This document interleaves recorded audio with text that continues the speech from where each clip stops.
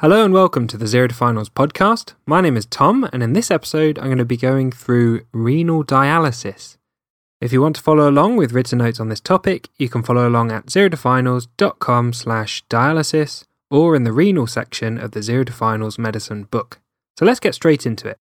Dialysis is a method of performing the filtration function of the kidneys, but doing it artificially. So taking over the normal role of the kidneys artificially when somebody's kidneys have started to fail. It is used in patients who have end-stage renal failure or who have complications from renal failure, and we'll talk about the indications in a second, and it involves removing excessive fluid, solutes and waste products from the blood just in the way that the kidneys would normally do. So first let's start with the indications for acute dialysis. So this is dialysis in an acutely unwell patient. And you can remember this using the mnemonic of all the vowels, which is A-E-I-O-U. And these spell out the indications for acute dialysis in patients with severe acute kidney injury. So the A is for acidosis. So if there's a severe acidosis that's not responding to treatment. E is for electrolyte abnormalities, particularly severe or unresponsive hyperkalemia or high potassium level. I is for intoxication, and it's used in overdose of certain medications where the only way to remove that is using dialysis. O is for edema, so severe and unresponsive edema or fluid building up in the lungs, where the patient urgently needs that fluid removing for the lungs. And U for uremia, where there are symptoms of severe uremia such as seizures or reduced consciousness. So what are the indications for long-term dialysis? Well, of course, any of the acute indications that are continuing long-term will require long-term dialysis, and the other is end-stage renal failure, defined as chronic kidney disease stage 5, so an eGFR of less than 15. So what are the options for maintenance long-term dialysis? There's 3 options that you need to remember for your exams. The first is continuous ambulatory peritoneal dialysis. The second is automated peritoneal dialysis, and the third is hemodialysis. And we'll talk about each one of these in turn. The decision about which one of these types of long-term maintenance dialysis to use is based on the patient's preference, different lifestyle factors, other comorbidities, and individual differences regarding the risks of each of those. So first let's talk about peritoneal dialysis. Peritoneal dialysis is really quite clever. It uses the patient's own peritoneal membrane as a filtration membrane.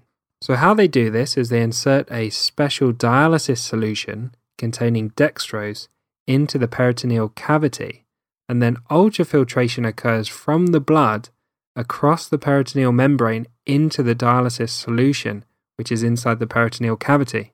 Then that dialysis solution can be replaced, which allows you to take away the waste products that are filtered out of the blood. Peritoneal dialysis involves something called a Tenkoff catheter, and this is a plastic tube that's inserted into the peritoneal cavity with one end on the outside, and this allows access to the peritoneal cavity because obviously normally it's sealed. This is used for inserting and removing the dialysis solution. There's 2 options for peritoneal dialysis. The first is continuous ambulatory peritoneal dialysis, and this is where the dialysis solution is in the peritoneum at all times, and there's various regimes for changing the solution. One example would be where 2 litres of fluid is inserted into the peritoneal cavity and then changed 4 times a day, so every 6 hours. And so this continuously allows peritoneal dialysis to occur. The second option is automated dialysis, and this involves peritoneal dialysis occurring overnight, and a machine continuously replaces the dialysis fluid inside the abdomen overnight in order to optimize the filtration that's taking place. And this usually takes 8 to 10 hours. There's a few complications to remember from peritoneal dialysis. The first and most important is bacterial peritonitis. And you can imagine if you're infusing solutions of glucose into the peritoneal cavity, creates a great place for bacterial infections to grow. Bacterial infection is common and it's potentially a very serious complication of peritoneal dialysis.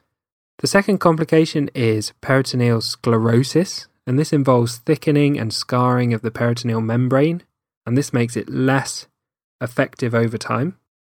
That brings us on to the third, which is ultrafiltration failure. And this occurs when the patient starts to absorb the dextrose that's in the filtration solution. And this reduces the filtration gradient between the blood across the peritoneal membrane into the peritoneal cavity. And when there's a reduced filtration gradient, the ultrafiltration is less effective. And this becomes more of a problem over time. The next complication is weight gain. And as you can imagine, if they're absorbing a lot of glucose and carbohydrates from the dextrose solution, they're going to gain weight because of that extra calories. The final one to mention is psychosocial effects. And there's a huge social and psychological effect of having to change dialysis solution and to sleep with a machine every night that's pumping fluid in and out of your abdomen. Next, let's talk about hemodialysis. With hemodialysis, patients have their blood filtered by a hemodialysis machine, and the machine does the filtration. The regimes can vary, but a typical regime may be 4 hours a day for 3 days in a week, where they're hooked up to a machine and the machine filters their blood. In order to have hemodialysis, patients need to have good access to an abundant blood supply. And there's two options for having good access to a blood supply. The first is a tunneled cuffed catheter, and the second is an arteriovenous fistula or an AV fistula. First, let's talk about a tunneled cuffed catheter. And this is a tube that's inserted into the subclavian or the jugular vein with a tip that sits in the superior vena cava or the right atrium.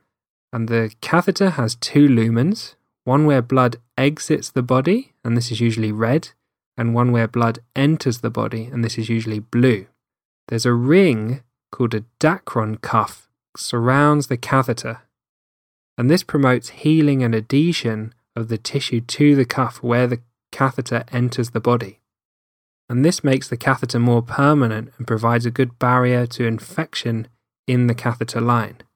And these catheters can stay in long term and be used for regular hemodialysis. The main two complications to remember are infection and blood clots. Next, let's talk about arteriovenous fistula or AV fistula. An AV fistula is an artificial connection between an artery and a vein, and this bypasses the capillary system and allows blood to flow under high pressure from the artery directly into the vein. And this provides a permanent, large, easy access blood vessel with high pressure from the arterial blood flow. In order to create an AV fistula, a surgical operation is required, and a 4-week to a 4-month maturation period is required to allow the fistula to develop before it's able to be used. And during this period where the fistula is developing, they'll need some alternative form of dialysis, whether that's peritoneal or by a tunneled cuffed catheter. AV fistulas are typically formed between an artery and a vein in the patient's forearm. So this could be a radiocephalic, brachiocephalic, or brachiobasilic. And the last one is less common and it's a more complex operation. So the most common one you'll see is a radiocephalic in the wrist or a brachiocephalic in the upper arm. When you want to examine an AV fistula, which is quite a common exam question, look for the integrity of the skin above the fistula, any aneurysms in the fistula, whether there's a palpable thrill, which is felt like a fine vibration above the anastomosis between the vein and the artery. And if you listen with a stethoscope, you'll hear a stereotypical machinery hum.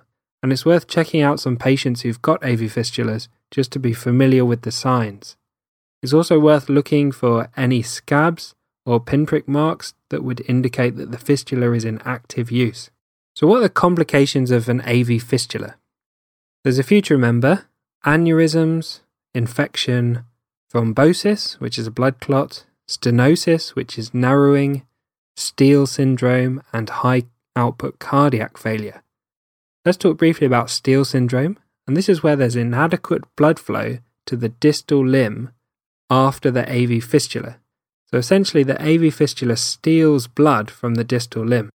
And because blood is diverted away from where it's supposed to be supplied, straight out of the radial or the brachial artery into the venous system, rather than going to the distal limb becomes ischemic.